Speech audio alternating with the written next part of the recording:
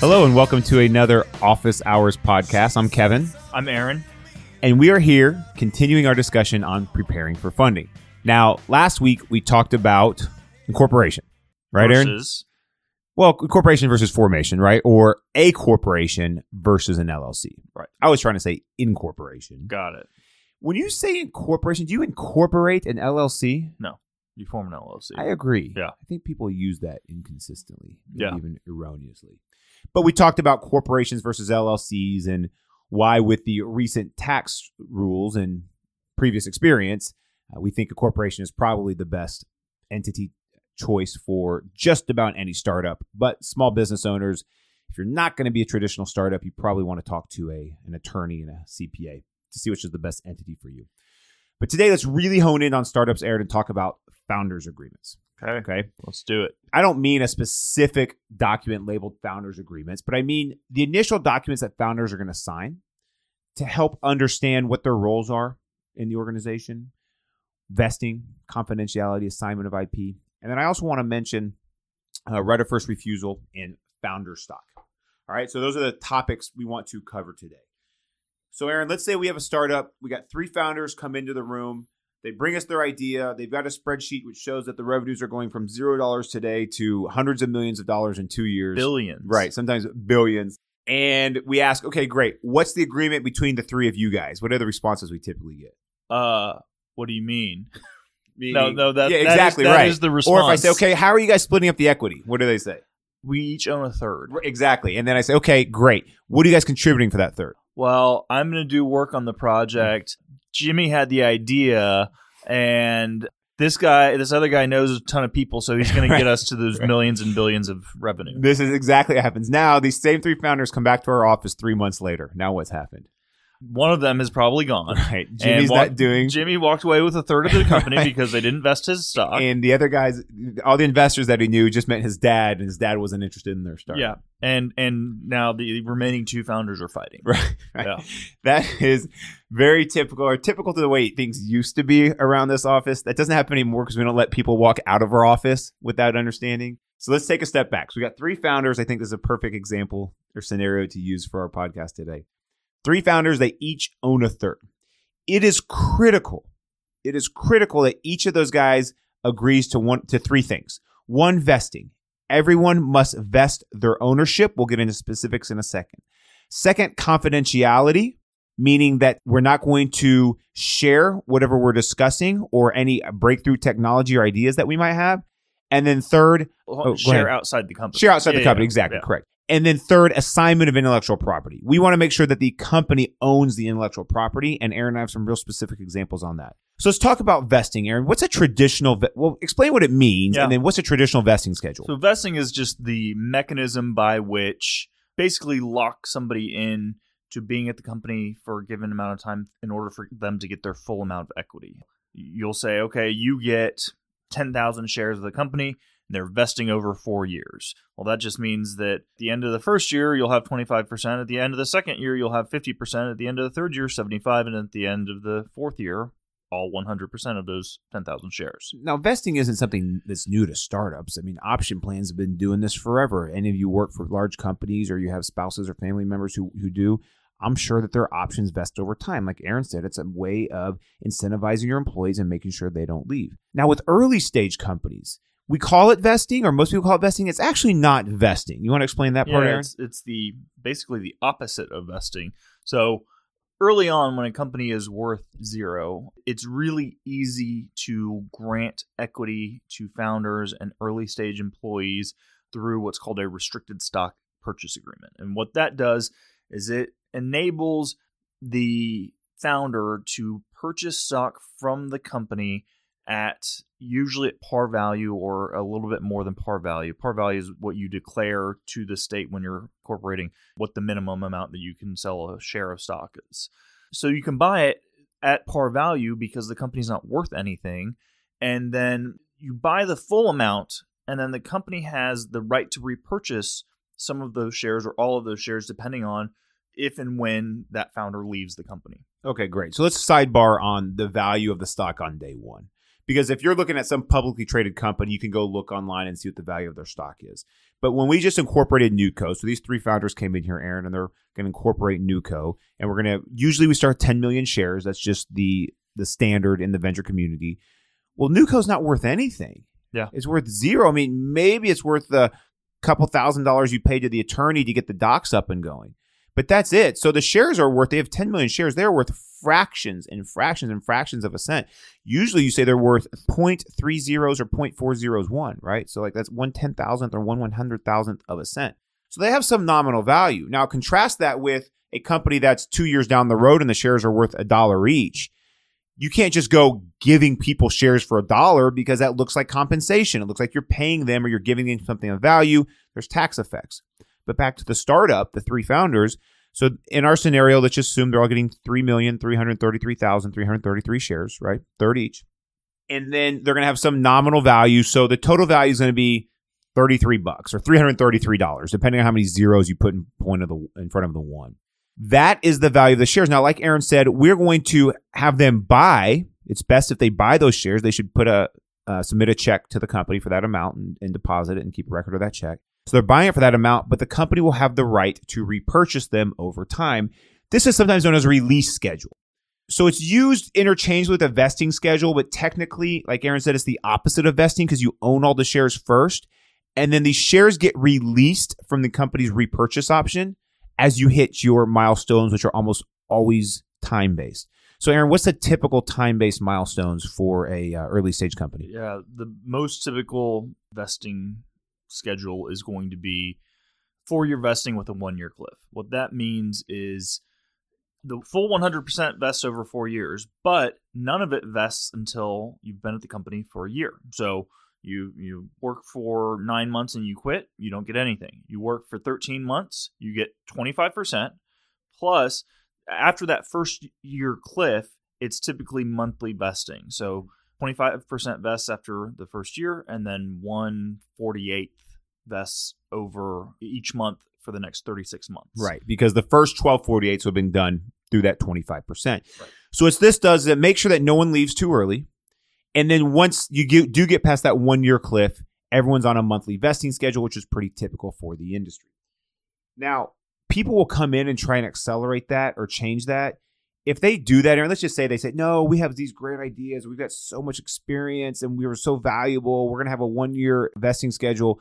When we get to a Series A round, what's going to happen? The investor is going to ask them to vest their stock for an appropriate time period based on how old the company is. Right. So let's just say none of the stock was vesting or restricted, and we're 2 years down the road and we do a Series A round. They're going to put a 2-year vesting schedule on that. So Just do it right. It sets you up for future investment, but most importantly, it protects. I don't want to say it protects you from your other founders. It just protects you from founder issues. This happens all the time when founders get crossways, and now you have a guy who's going to just threaten to pick up, take his ball, and go home, and he's walking out with 1/3 of the company.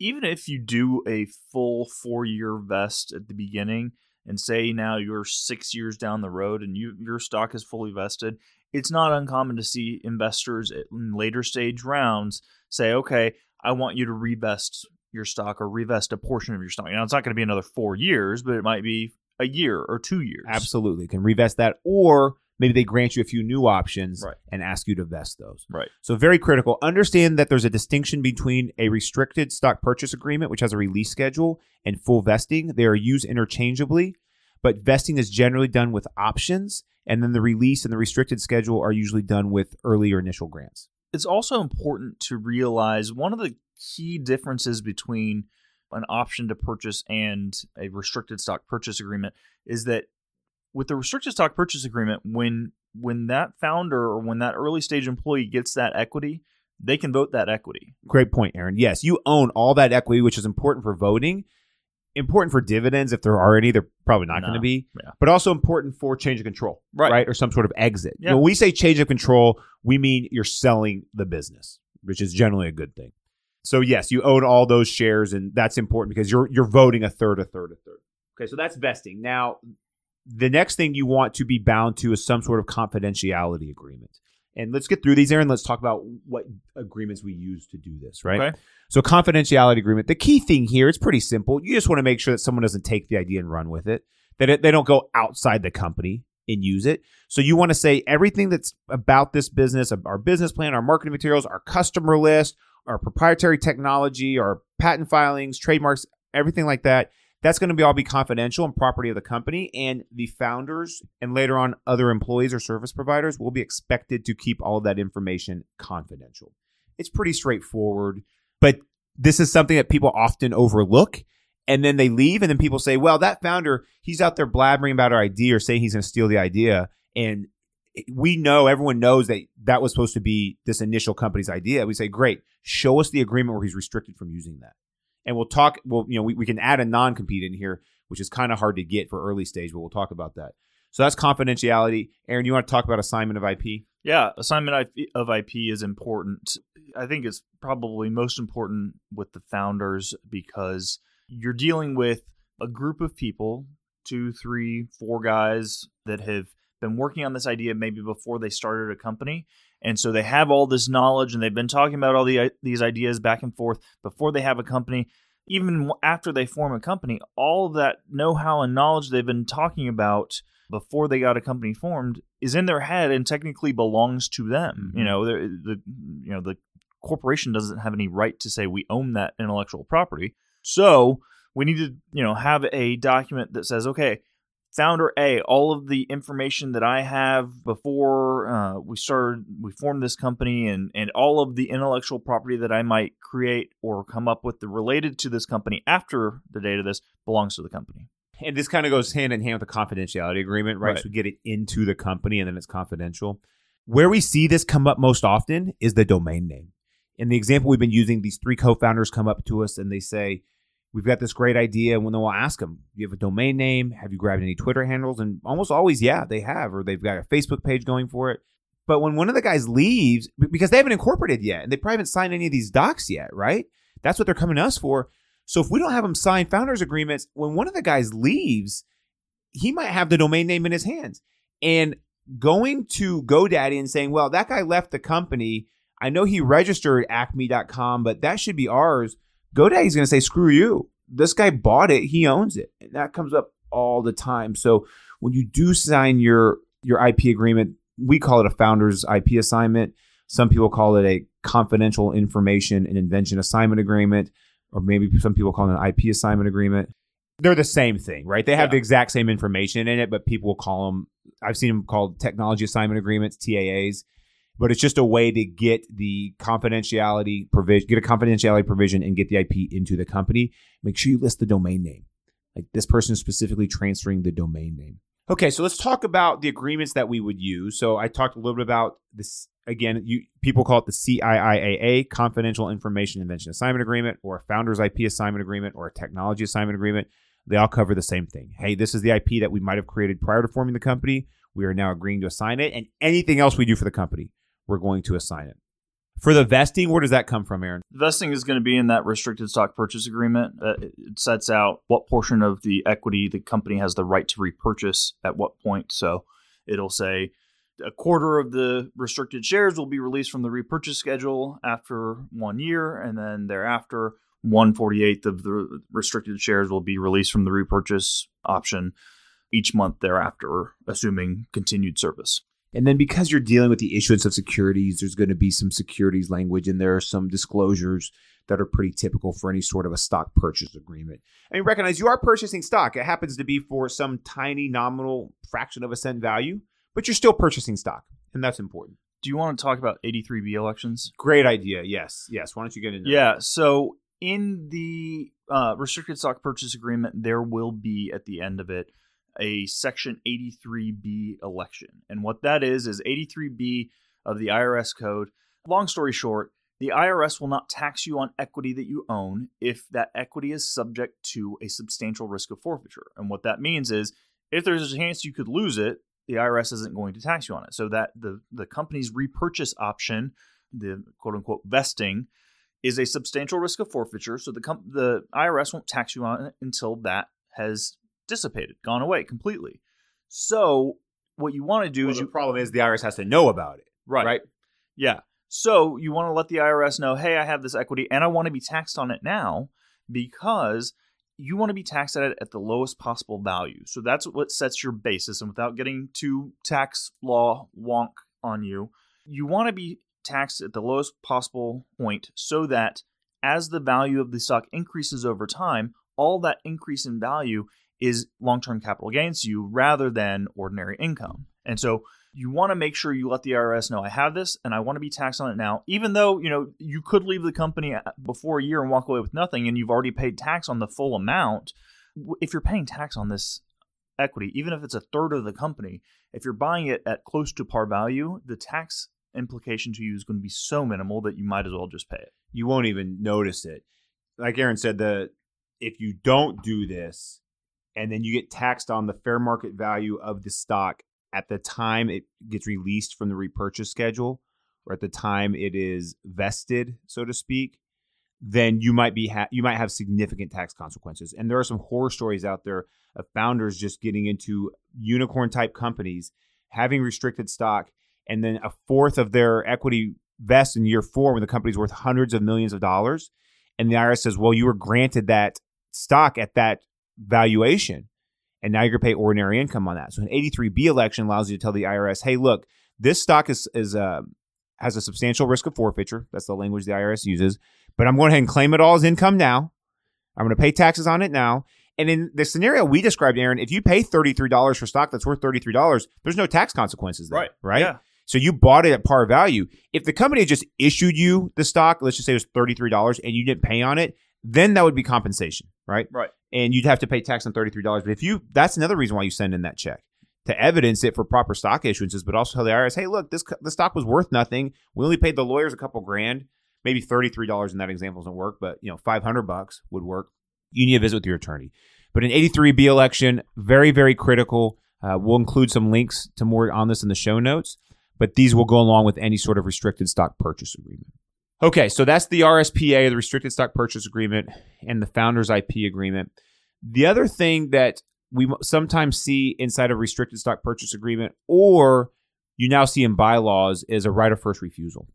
And a right of first refusal means if you're going to transfer your shares, who has the right to buy it? It's not uncommon for founders to come and say, well, there's 3 of us who reach a third. But if one of us goes away, we want to keep this stock in the founders, not have it go back to the company, where it would be positively affecting the investors or the other option holders. So you could have some sort of right of first refusal that says if a founder is going to leave and the company's going to buy his stock back for $33 or whatever it was, then the other founders have that right first, which I think is okay for founders agreements. Yeah. Aaron, your thoughts on that? No, I think basically as founders get diluted, you want the founders to own a certain portion of the company so that they remain motivated. And if you want to make sure that, hey, this pool of founders' equity is always going to be in the founders' hands, then I have no problem with writing that out. So a right of first refusal is definitely something you want to discuss with your lawyers to see if it makes sense for you to include that in some of these early docs. And then the other thing I want to mention is founders' stock.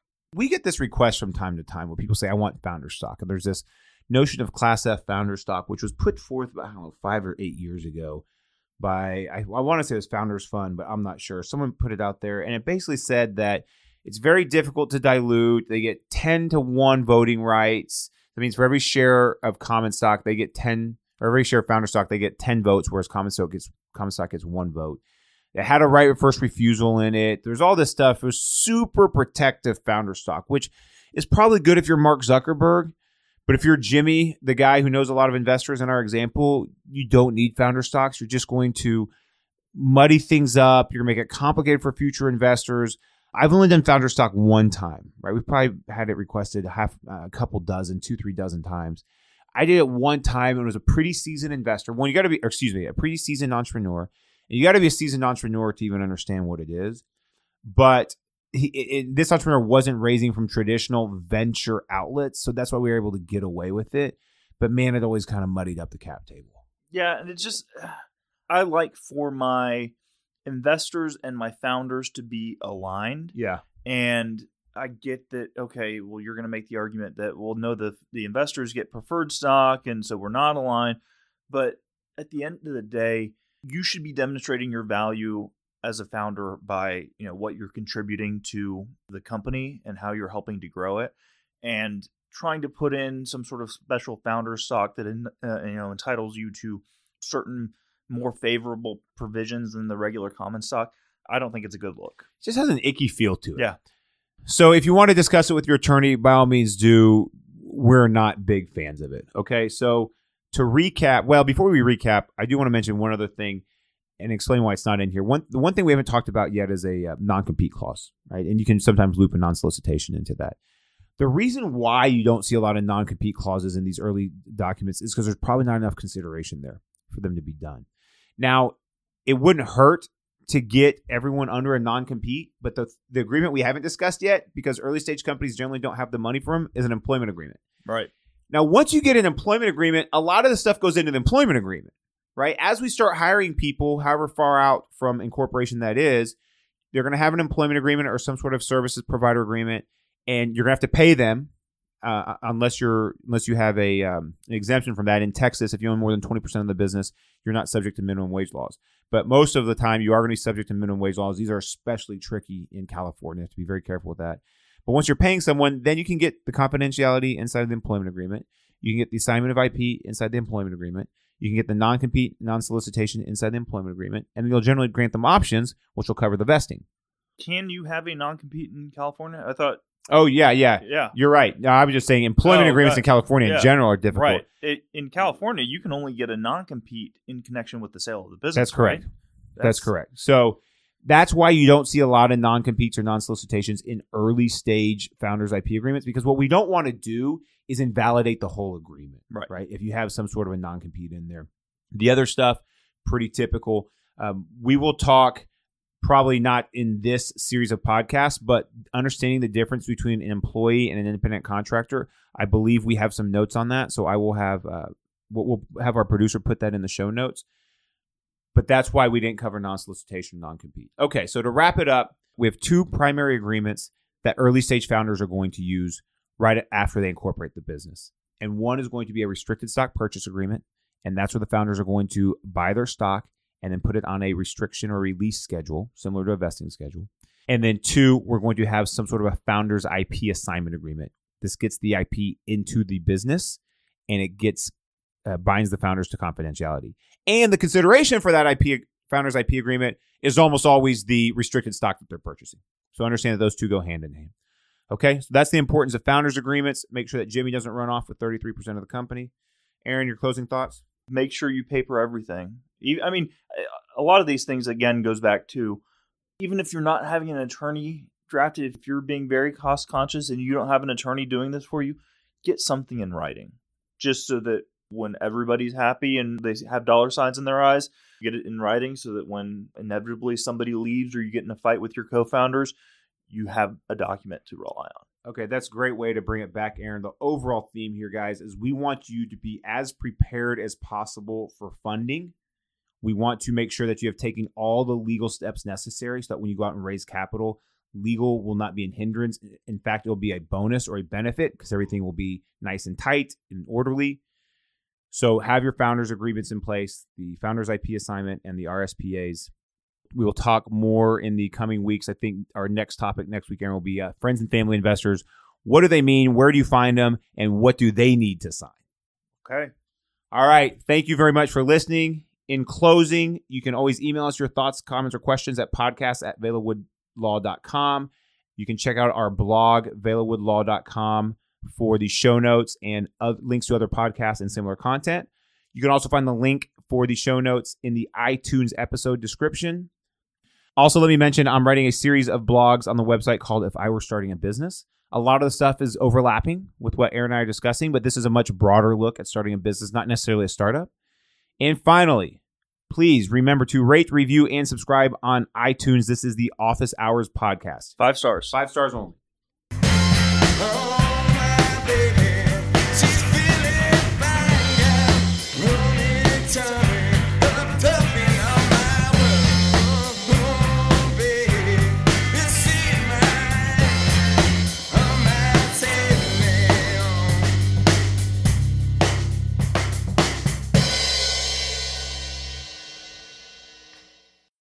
The Velawood podcasts are recorded in our Dallas office in Mockingbird Station.